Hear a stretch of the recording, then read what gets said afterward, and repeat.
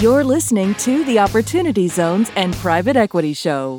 Listen in for news and insights on how opportunity zones, private equity funds, and private real estate can help you grow your wealth. Now, here's your host, Jimmy Atkinson. Welcome to the Opportunity Zones and Private Equity Show. I'm Jimmy Atkinson. Origin Investments raised $575 million in their first two Opportunity Zone funds, and now they're gearing up to launch OZ Fund 3.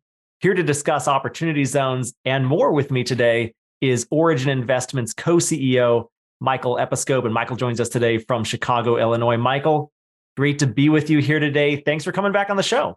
Jimmy, thanks for having me. Really appreciate you, doing this today. Yeah, always great to hear from Origin Investments and you personally, Michael. As our listeners and viewers may know, Origin Investments, you guys are really a leader, not just in opportunity zones, but also in the broader private equity real estate industry. And I'm sure that most everybody listening or watching this today has probably had some level of familiarity with your firm. But for anyone who might not be familiar with you, can you tell us a bit about Origin Investments and what is your role there? Yeah, I'll give you sort of the 20,000 foot level view. I'll try to keep it under 2 minutes. You can yank me if I go over that. But we are a real estate investment manager focused exclusively on multifamily. We have three strategies. We do ground up development, we build, and it's really a build to core strategy where we're doing ground up development to hold for the long term, very tax advantaged on that side. We have a lending arm as well. That's been the focus for the last kind of 2 years of our organization. So we lend in the form of preferred equity. A lot of that is to ground up development projects. I can get into why we like that space for lending as well. And then we have a value add and core plus bucket as well, depending on which fund we're sourcing deals for. Now, candidly, we haven't bought anything in 3 years. 2020 was kind of an odd year. You couldn't price assets. I think by the time we could, we said, look, we want to stay out of this euphoria. We used it as a time to sell assets and get into the credit side, protect ourselves, and really stepped aside from the market, because when you don't know what's going on, you just sort of, stop investing. And that's what we say. We have 54 team members, about $1.5 billion in equity under management, represent close to 3,500 investment partners across our various funds. And our fastest growing segment is really in the registered investment advisor space. There's 70 advisors who we work with closely right now. And we're adding, it seems like kind of 1 to 2 per week. And I'll say, like, I'm in Chicago. We do not invest here. I'll just get that, kind of out there. We're only in the Sunbelt markets. We're in the Southeast Texas and Southwest markets. And our sourcing is really, I think, one of our biggest competitive advantages. I always say two things that we're obsessed about are returns and client service. And in terms of returns, it always starts with sourcing, right? And especially in this market, how do you find value in a market where everybody's talking about how unaffordable housing is right now? And we use a combination of human, I would say it's kind of at the intersection. How do I want to say this? But data science and then human capital in that intersection. And data science is really, we created something internally called Origin Multilytics, which focuses on rent growth in our various markets around the United States. And it can process more than $2-3 billion or 2-3 billion pieces of data monthly. And our team on the ground uses that as a tool to sort of understand where they need to go, how they need to hunt. And it removes the bias from the investment decision-making, because you can love a place like Austin, but you don't know what it looks like over the next kind of 6 months to a year to 2 years. It's no different than loving a stock, right? You have to love the PE ratio relative to growth. And that's what we're looking for in these markets. So where can we go and still find value in the market? And that's the secret sauce to, I think, any organization, and putting yourself in so you can make money on the front end, but then let it grow over the long run as well. So that's, hopefully I did that in under 2 minutes. Not close enough. And I want to dive into a few of those topics that you touched on. We're going to talk about your new credit fund. Maybe we'll talk about Origin Investments, Multilytics a little bit more. We're definitely going to talk more opportunity zones. And as you're gearing up to launch Origin Opportunity Zone Fund 3, we're going to talk about all those topics within our conversation today, Michael. But first, I kind of want to back up and hear more about your personal journey, Michael. A lot of people in the private equity real estate industry look up to you. I'm sure you're kind of an unofficial leader in the space to get to where you are today. But how did it start? Can you take us back to the beginning and walk us through your career journey? What did you first start doing? How did you get into real estate investing in the first place? Yeah, happy to. It was very non-traditional, which I think was both an advantage. It was a huge advantage, but there were points in my career where it felt like a disadvantage as well. So all the way back to the beginning, my grandfather was in real estate, and as a kid, I used to help him. And I was, he bought buildings out of tax sales, and he was scrappy in updating them and things, and you had to be. And so I used to work for him in the summer, and we would go to these buildings and we would scrap and, use these parts in buildings that were being demolished. And I sort of learned a little bit about the hands-on element to it then. And then I was out of it for a long time. And I went to college, and during college, I became an employee of a group at the Chicago Mercantile Exchange. So fast forward, I had a trading career for about 10 years, which really, that's where I built my wealth originally. And I was down at the exchanges for 17 years in total. And when I started trading, I had, didn't have really two nickels to rub together at the time. I had amassed more wealth than I ever set out to. So I was blessed. And when I was done trading, I was also married. I had 2 kids. I had another one on the way. Computers were coming in, and I knew that I couldn't forecast the future. Nobody can. But I knew what edge was, and I was losing that as computers came in because they leveled the playing field. So I said, hey, what's next? I don't really want to be trading and leveraging my positions 300 to 1. So I ended up retooling, and I went back to graduate school and got a master's in real estate. And I said, this is the new career. And it was really about, how do I protect my wealth? How do I grow my wealth? How do I create these passive income streams? Because as I was trading, I was also investing. And what I realized about third-party investing and being an LP in that, and you can find some good managers, but nobody's going to be a better steward of your own capital than you are. And especially in real estate investing, and it is the great wealth creator, and it's incredibly tax efficient. And it creates passive income, but you have to be with the right manager. And I just wasn't finding them. And by the way, this goes back to, long time ago, right? We're talking about 2000, 2001, 2002, way before the Jobs Act, way before things were transparent. And I invested with the big guys, the little guys, and it was like 2 steps forward, 1 step back. And sometimes it was 3 steps back, and you just felt like an idiot for the people who you gave your money to and entrusted, and everything looked great on paper. And so my partner and I got together we had met in about 2003, worked together on a nonprofit, and really we're just like-minded, and we were sharing ideas. And I think it was in kind of 2006, we're like, look, if this is what the world has to offer, like, we can do this a lot better. Let's pool our money. Let's put something together, create a company. And it was more like a family office in the beginning. And that's how it started. And I didn't have the pedigree in the beginning. I didn't come from a Blackstone or Carlyle or any of these groups. And so as we were growing and we were adding individuals who had this kind of background to augment what we lacked, right, as an organization. One thing that was clear, though, was our passion for doing the right thing, representing individual investors like ourselves, making deals fair. And we didn't really syndicate deals till, I would call it 09, 10, 11, around that point. But we attracted individuals like ourselves. And we were all we wanted to do in the beginning was just do good deals. That was it. Make money on our money. And I would say that we were kind of augmenting the fee structures. And we always said, look, our investors are paying, 1.5% on management fees, and we're paying like 4 or 5. We would get a performance fee and we'd make it up there.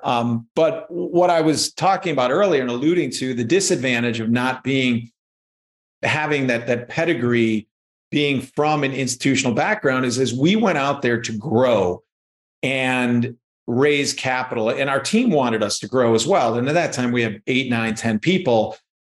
We were talking to institutions and they were just like, look, we love you guys. You guys are doing awesome. We have 2 funds that have, they're in the top decile, but, for whatever reason, we never got the real answer, but we weren't having success there. And so we said, hey, let's stop this. We're having a lot of success on the individual side. Let's go all in here.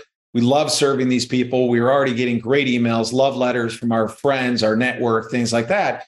And we did. And we went, I would say the inflection point was about 2015. And we had already launched 2 funds at that time. We were launching our 3rd fund. We had about 95 investors at the end of 2015. By the end of 2017, we had 500. And so we knew we struck a nerve with the community. And really, the other thing is that the incumbents in the market, the non-traded REITs, the high fee structures, these are also the people who we were sort of rallying against and trying to be incredibly efficient and go direct to investor and keep our fees and our products at an institutional level. And so, I'll just kind of fast forward, but we ultimately got the product mix down right. And so today we have what I'll call a low, moderate, and higher risk product type for people who want just income and appreciation, or put the pedal to the metal and just focus on appreciation. And that is really what has helped us grow. And that's how we've gotten, from where we were to now servicing 3,500 investors. But it's back to being obsessed with those 2 things, returns and client service. And when you're growing that fast, you have to be able to deliver the product on all fronts. And we've done that. We had certainly a period there where we were building the plane while we were flying it. Sometimes it feels like that today. There's a little bit of lull in the market, and we look at this as a healthy correction and a great time to just build our foundation and continue to do what we're doing great. So that's the sort of history up to where we are now. No, that's a great story. And I think what you guys got right early on is you really built it around the investor from the get-go, because you and your partner, David, were LPs in different funds leading up to that point. And you thought, hey, how can we do this a little bit better? A couple of things you said that really resonated with me that we like to tout a lot here at Wealth Channel and at Opportunity DB is we like to help investors protect and grow their wealth with alternative investments, real estate investments, tax-advantaged investments like opportunity zones. You guys are doing the same thing. And just the way that you guys are doing that, and also creating passive income streams for your investors too, very much aligned with investors. Incredible story, great growth that Origin Investments has seen and experienced over the past few years. Going back to your really early days with your grandpa, I'm wondering if you have any lessons that you learned from him early on in your career that kind of helped shape you, get you to where you are today. Oh, yeah. He was such a hard worker, and I remember him just being hands-on. And I think in any business, and I'm sure there's a lot of business owners learning today, you have to understand the details, be in the weeds, and surround yourself with really good people. I think one thing I've learned throughout Origin and the stuff he did is that you also have to love what you're doing. He loved what he was doing. We deal with a much higher quality tenant, a much higher caliber. And I remember going to the west side of Chicago and getting out of the car and going through a steel door behind a bulletproof glass window. And, it was some really rough stuff. It's hard for me to point to one thing. I know he rubbed off on me, during that time. And it was definitely a learning experience. And I'm sure that in many ways, it's why I've gravitated towards real estate. Jimmy, I do want to comment on one thing, because it was interesting what you were talking about, and what we were just talking about, the growth of Origin, because I had lunch with our investment management team yesterday, and one of our newer employees, she was asking me something about the profitability of the company. And I said, David and I, we never really thought about the profitability of the company and building, EBITDA and things like that. This is all the stuff that you think about. I said, for the first, and by the way, we weren't a profitable company. That's just not a metric that we focused on. We were always reinvesting into the company. And I don't even think it was till like 2019. So think about that. We started the company in 2007. we didn't really turn a profit. And maybe this was 2020 when fundraising really took off, because we always believed in investing ahead of growth and believed in what we were doing in that time. And so, you like, revenue solves all problem. And you were talking earlier about, yes, you focus on the product and the rest takes care of itself. And that creates the demand. And yes, you have to have margins and things like that. And I know a lot of people here probably, saying, well, no, you have to focus. But, it worked out either way. I just remember, who was it? It was Jeff Bezos talking about Amazon one day. And they asked him about profitability in 1999. And he paused for a second. He said, yeah, that was a mistake, and there's a guy, because every single dollar, right? Amazon didn't make a profit for years and years and years, even decades, because everything went back into the company. And that's what we did as well, is we just kept reinvesting into the platform, getting people. And it was never a matter of money, because we started and we had our own balance sheets and it was our reputation on the line, and we wanted to build something great. No, well, I think another factor that plays into that is that you and David are Origin Investments' two biggest investors or consumers of the product that you're building, right? So why not build the best product you can for your own personal wealth? Is that right? Can you speak to that a little bit more? Yeah, it goes back to what I was saying. We built this firm to invest our own capital, to protect it, to grow it, to build passive income streams. And I am proud to say that today, even as big as we are, we've got $1.5 billion, and nobody has invested more than we have. And that's paid off handsomely in all of our funds. We do sidecars, things of that. I mean, there are times where I have a lot in the illiquid space, both at Origin and outside. So there are times that I might be, running on fumes in terms of liquidity, but it's hard to pass up a good deal. So I'll always find a way. But as a manager, we are ranked as a top decile manager in the investment space, and it's for the consistency of our return. So I would say that, yes, we did it. It's not a check the box. It's actually the way that we manage our own wealth. And we've been rewarded as a result. I just don't think there's a better place for my own capital than the funds and the deals that we're investing in. And it makes a huge difference when you're creating products, when you're creating structures, when you're writing about or creating the PPM, the fees, the terms.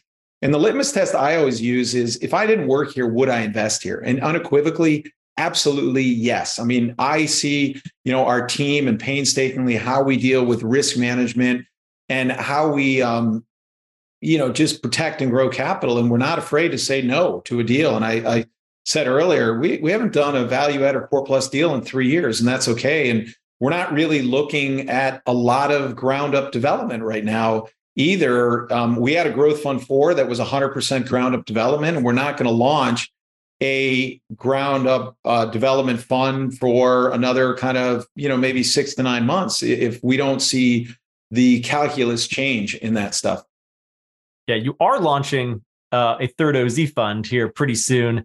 And let's talk about deal flow a little bit here now and getting deals to pencil. Debt costs are way up. It's much harder to get deals to pencil than it might have been a year or two ago. Where is the value right now? Where are you finding value for your OZ fund or for any of your other products? Yeah. And I should say that it's not to say that we have another fund, our Income Plus fund, that has a sleeve of ground up development.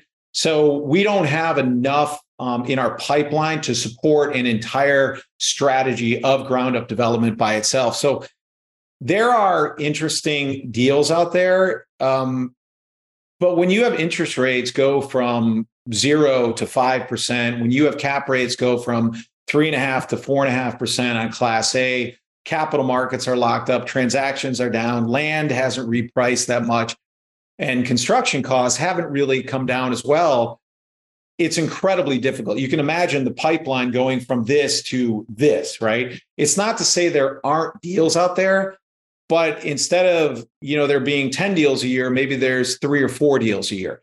And so it's being a sniper in the market versus the shotgun where, 2 or 3 years ago, everything worked, right? And most everything penciled out in the right markets.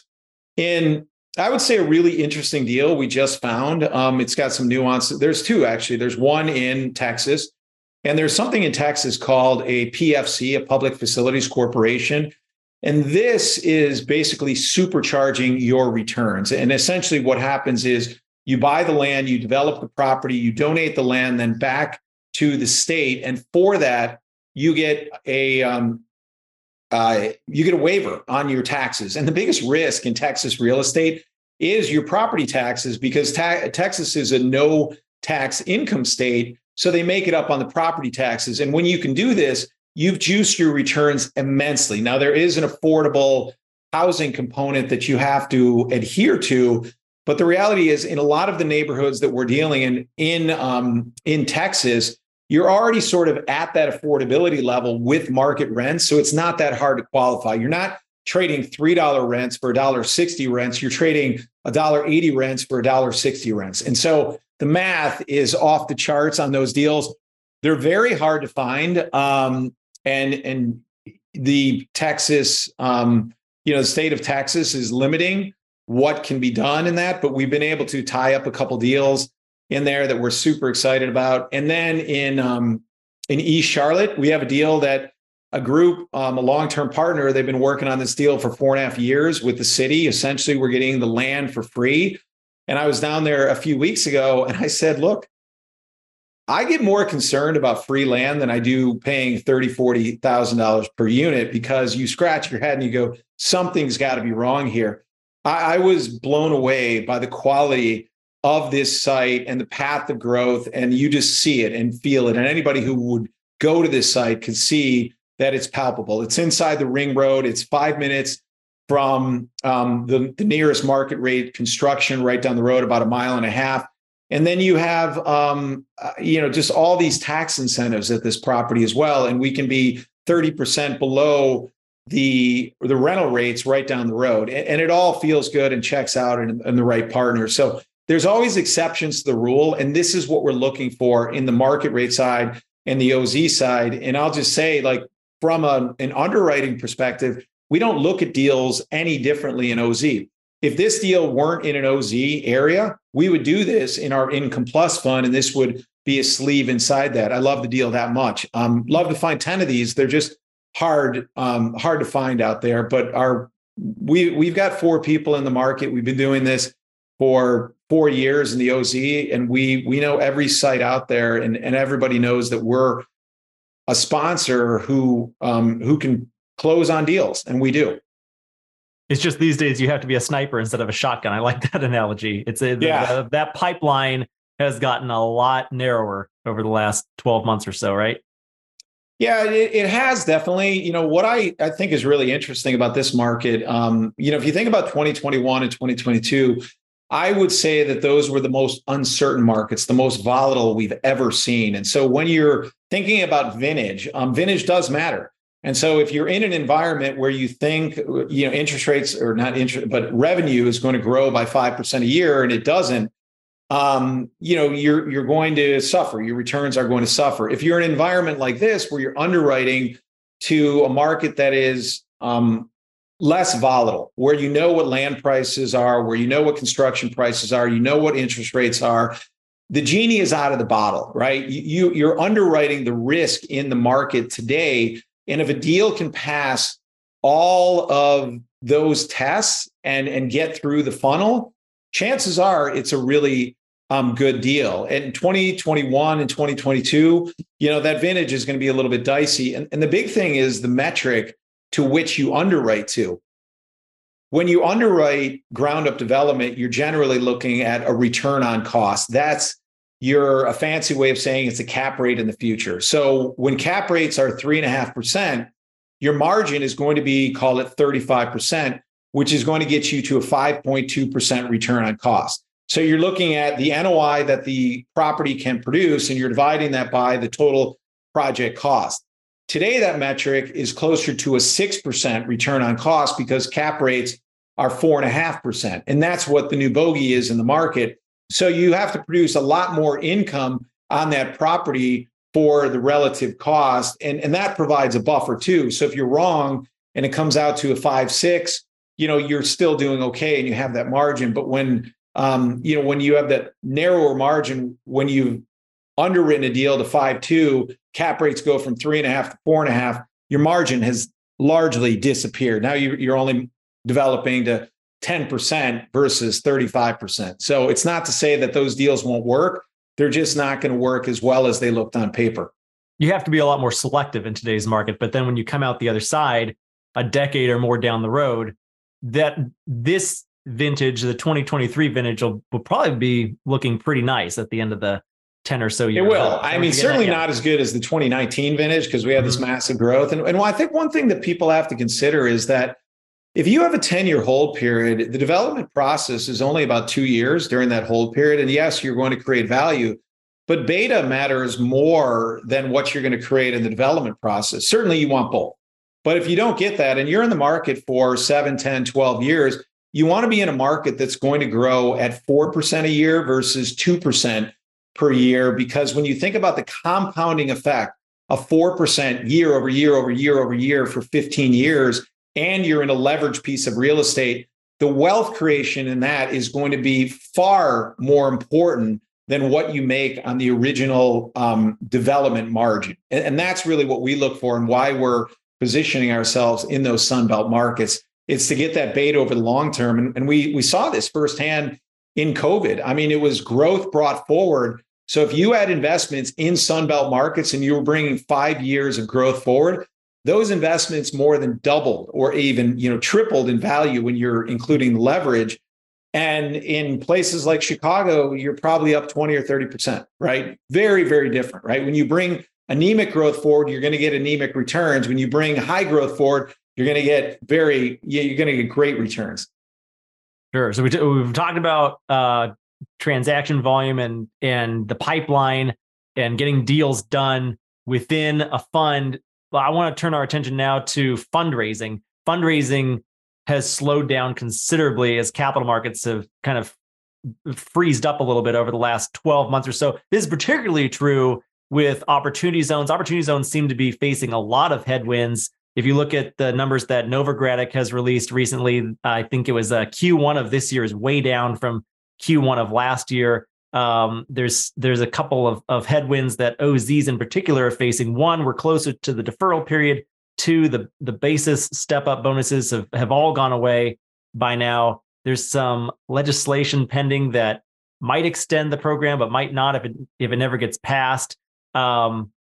Given all that, given the current macroeconomic conditions, do you think OZs will get a second wind, or is there still time for OZs to kind of rebound Jimmy, you froze. And attract more capital? You froze a little bit there, Jimmy. Yeah, I got the whole question. So yes, fundraising is down across the board. For us, though, our OZ fund has really been a consistent source of capital, and it's been this just month by month by month, people coming into there. So I don't think we've suffered as much, and I think there's two reasons for that. One is sort of the market has changed significantly since you and I got into this market in around 2018, and at that time, hundreds of sponsors announced that they were raising an OZ fund, and most of them are out of the market today. And so you're left with very few sponsors.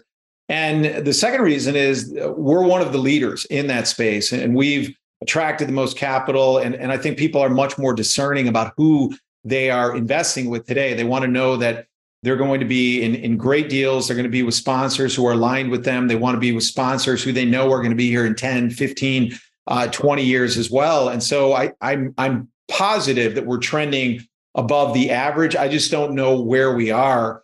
And I think fundraising in general in the real estate market has been down, and it makes a lot of sense. We've been saying this for years. We're expecting negative rent growth. We haven't bought an asset. You have negative carry in the market. It's just not a good time until that fundamental turns around.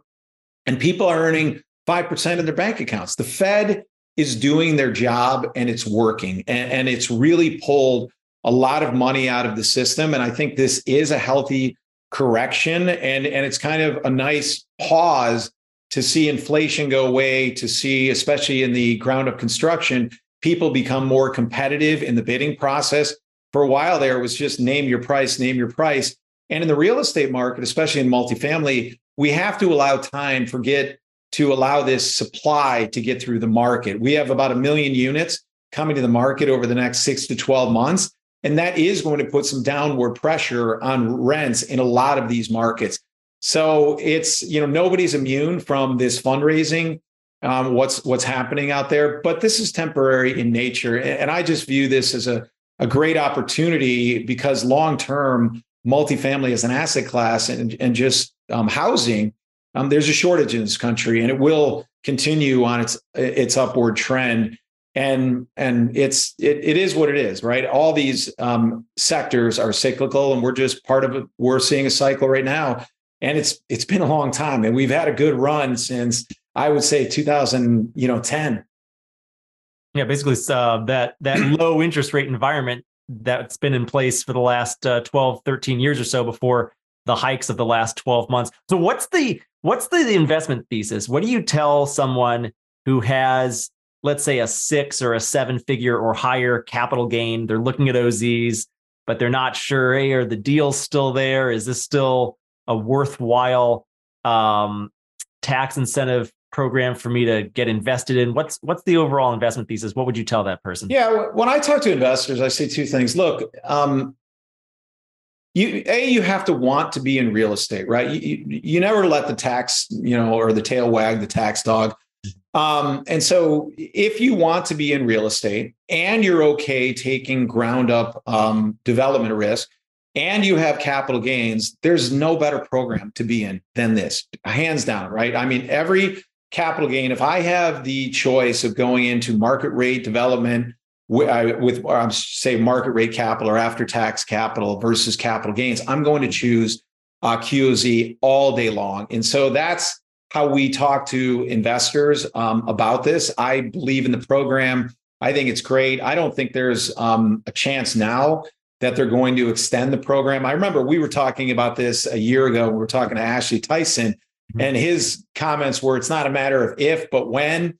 And I was hopeful that was going to happen, but that was going to be first quarter, second quarter. It just hasn't happened yet. So it could be, a small chance that it does. But that's kind of how we approach when we're talking to investors about this. Is you have to have those criteria lined up, and then dig in, and of course find the right sponsor who you want to be with. Hopefully that answers the question. It does indeed. It does. And your Fund 3, it's going to continue along the tradition that you've set up with the Fund 1 and Fund 2. It's going to be Class A multifamily in the Sun Belt, Southeast primarily. Is that right? Absolutely. It is, Jimmy, it's a carbon copy. We're going through the final. You would think that we'd get lower legal costs as a result, but for some reason, no, all the terms are the same. Everything's the same. And I will say this, that every fund, and by the way, this fund is also going to be about $300 million. And we size the fund to the market opportunity. And that's why we don't have $1 billion fund. We don't want that. And at every stage, we have to make sure as a manager that we can fulfill the demand of our OZ investors. And there's always a chance. We did this in Fund 1 where we shut off fundraising for a while. We're like, look, we have to make sure that we can find the deals. We're still in discovery phase. We found some early deals. And I do believe that there are the opportunities out there to be able to put out $300 million. But the same thing will happen in this fund. If suddenly we have a rush today where $200 million of demand comes in, we would have to shut the fund down and make sure and wait until we actually found the product to be able to satisfy the demand and then open it back up. And it's really important that any manager sizes his or her fund to the market opportunity. And a lot of the activities that took place in Fund 2, all the pipeline activities, looking at deals, talking to sponsors, joint venturing, on tying up land, those benefit all of our investors in Fund 3. And so like the deal I was telling you about in East Charlotte, we've been working that sponsor for over a year and a half talking about this deal. Had the deal been further along, it would have wound up in Fund 2, but it's not. Fund 2 is already spoken for, all the capital in there. It's just so happened that this is going to be one of the anchor deals in Fund 3. So between that and our PFC deals, I'm excited about the first two deals and this fund, and I'll be investing in it as well. Of course you will. Of course. You've got a couple of other products that you're working on rolling out this year. a strategic credit fund, which is launching tomorrow. We're recording this podcast on May 31. That's launching on June 1. And then you're also planning a 1031 exchange product, a Delaware statutory trust. Could you talk to me about those two products briefly and what you're trying to accomplish there and why you're launching them to your investor group? Yeah. Well, I'll start with that last question first, why we're launching them. So we cater to the high net worth individual, ultra high net worth family offices. And so our product mix is very simple. You have income and growth and growth. And that was something that was missing from our lineup was the strategic credit fund, something incredibly conservative that just pays a high yield. And we have a sliver of that, quite a bit actually, of preferred equity and credit in our Income Plus fund. But this is a standalone fund just on the credit side only. And so we launched our first credit fund about 2 years ago, and that fund is fully funded now. That was a closed-ended fund, and that was all in liquid securities in what we call K series. These are Freddie Mac bonds, but the underlying collateral is multifamily. And this is what we know. This is what we understand. It's all we do. So we're an inch wide and a mile deep. This new fund, though, will be open-ended with a target of around 10 to 12%, where 90 to 95% of that will be paid out on an annual basis, but we pay that out monthly. And that'll be a combination of liquid securities and K series, what we call M score, CLOs, maybe. Everything, though, the underlying collateral is multifamily. And then also private originations in preferred equity, bridge loans. And this is what we know. This is what we do every day. We love this market. We love credit. We love being protected with the uncertainty in the economy today. And I think we're getting overcompensated. We're finding credit opportunities where we are protected on today's pricing, where we'll have 20%, 25% of equity subordinated to our position, and we're making 13, 14, even 15% returns. You're not going to do that in equity. So I view it as, look, we're making equity-like returns in a protected position. I will take that all day long. The only downside is it's not as tax efficient as some of our other funds and being in real estate because it is pure credit, but it's part of rounding out that lineup in between the strategic credit fund, the Income Plus fund, and our growth funds and QOZ. That really satisfies anybody's need, no matter what your risk tolerance is, your time horizon, whatever your investment criteria are. Your second question around 1031 exchanges is easy. There's two reasons for that. Number one, we get inbound inquiries all the time from our investors. Hey, do you have anything in the 1031, especially because we're doing the QOZ side as well? And the answer is always no, we don't. And so they're forced to go elsewhere. And what we've found, and this is the second point, this market is dominated by what I'll say, I'm not going to name names, but high fee investment managers with subpar investments who have moved from the non-traded REIT world where they could extract massive fees and report in non-transparent ways to now the 1031 exchange markets. And the more I learn about this market, the more we're just like, we have to go in here. You know, these groups are just not doing this a service or providing a good service to the people who need it most. And so those two reasons, it's kind of core to our mission. And this is what we want to do, is create a great product, not a better bad product. And you can find better bad products, but a good product out there where people can do a 1031 exchange and swap and get into a great piece of real estate that they can have faith in with a manager who's going to be have their best interests at heart. And so I really think this can be one of our largest product lines at Origin. And it makes so much sense because we deal only with the taxable investor. And if you are an institutional manager, you're not going to do this because institutions don't need this service.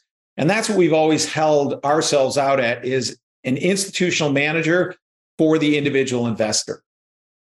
It makes perfect sense. Roll out a 1031 DST product like that. I'm looking forward to seeing how that continues to evolve under Origin Investments. I mentioned a few minutes ago that you your co-CEO, co-founder at Origin Investments, David Shearer, are your largest investors. You guys obviously have a lot of your own skin in the game. Michael, a lot of your personal net worth is tied up in illiquid assets and alternative investments and at Origin Investments. I'm curious, what is your personal investment thesis? Yeah, that's a great question. I honestly, I'm probably like a lot of people. I do have a wealth manager and things to keep, kind of the guardrails around me, but I'm looking for unique opportunities in sectors I want to be in and managers who have an edge and a competitive advantage and who have a proven track record. And I do invest, I would say 75% of my net worth is in illiquids. And so I have to manage the liquid part of my portfolio because I have bills to pay as well, just like everybody else. But I've also been rewarded because I do believe that's where you can gain alpha. The stock market is really good. I give that to a wealth manager. I don't want to look at it. It's too volatile. I think that, people talk about efficient market theory. I don't think the stock market is efficient. We can look at where it was in 2021, where you had companies trading at 20 times earnings and today, or 20 times revenue. And today they're trading at less than the cash value on the books. And the whole market is being moved by 5 companies now. And so I don't love the volatility, and maybe that's a farce, but the stock market reacts on a lot of emotional behavior. And I think you can find better equivalents in the market. And it's really like we talk about the liquidity premium. All that means, though, is that when things go haywire, you have the ability to get out. Yes, you need liquidity and you have to manage that. My best investments have come from being locked up where I couldn't get out of the investment. And some people, by the way, I had dinner with one of our investors the other night. He's owned Apple for 15 years, right? Awesome. I can't do that. I know myself. I know my own limitations. If you can do that and you can buy great companies and hold them forever, kudos to you. But I think we all have to find the investment strategy that suits us best.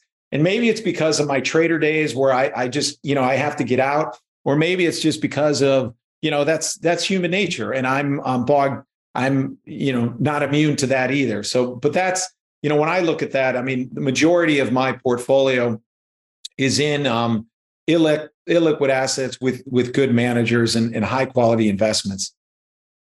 Well, Michael, this has been fascinating discussing this stuff with you today. Really appreciate all the knowledge that you've given me and our listeners to chew on.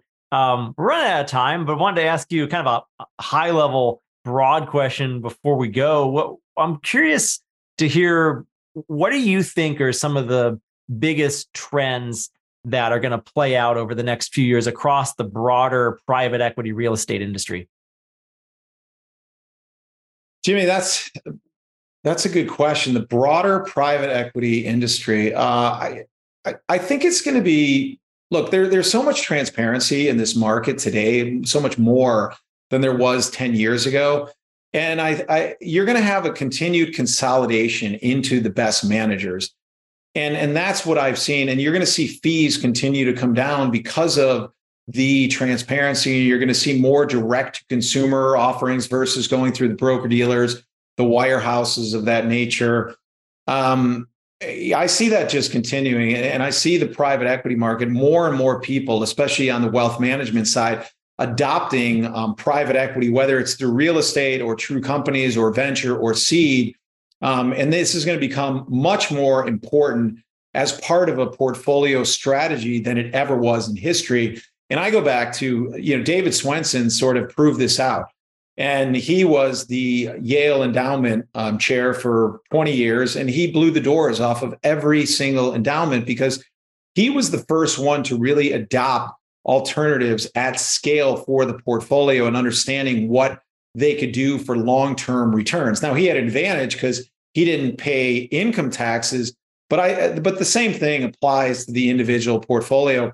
There is a place for real estate, private real estate in the portfolio. There is a place for venture, for seed, for private equity, for all of these other, categories within a portfolio. And so I see that more and more there's going to be a mass adoption of alternatives into the 60-40 traditional portfolio. And I think it's a good thing for high net worth investors who have access to those managers and those opportunities.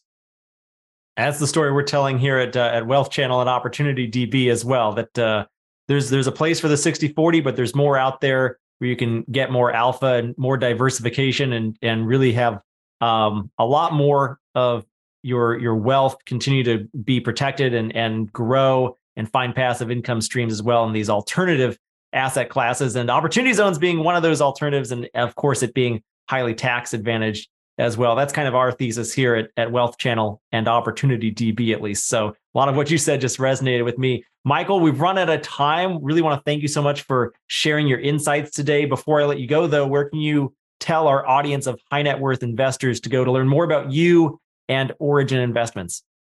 They can go to the website, origininvestments.com. We make it super easy for people to connect with us there. You can also email me, michael@origininvestments.com. Shoot me a note. I always love hearing from investors, prospective investors. And that's, the thing about Origin, even with as many investors as we have, we pride ourselves on the client service, being able to, have that personal relationship with investors. And we hear from them all the time. So that's how you can get in touch with us. And Jimmy, thank you so much for having me on the show today. Really appreciate the partnership we've had over the last few years.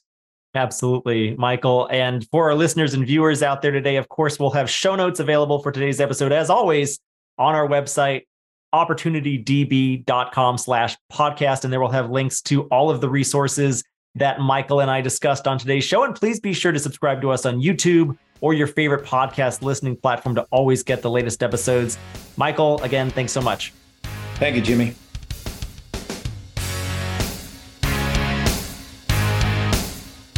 That's it for today's show. If you enjoyed this episode, please consider leaving us a rating and review to help spread the word to other investors. And we'll be back soon with another episode.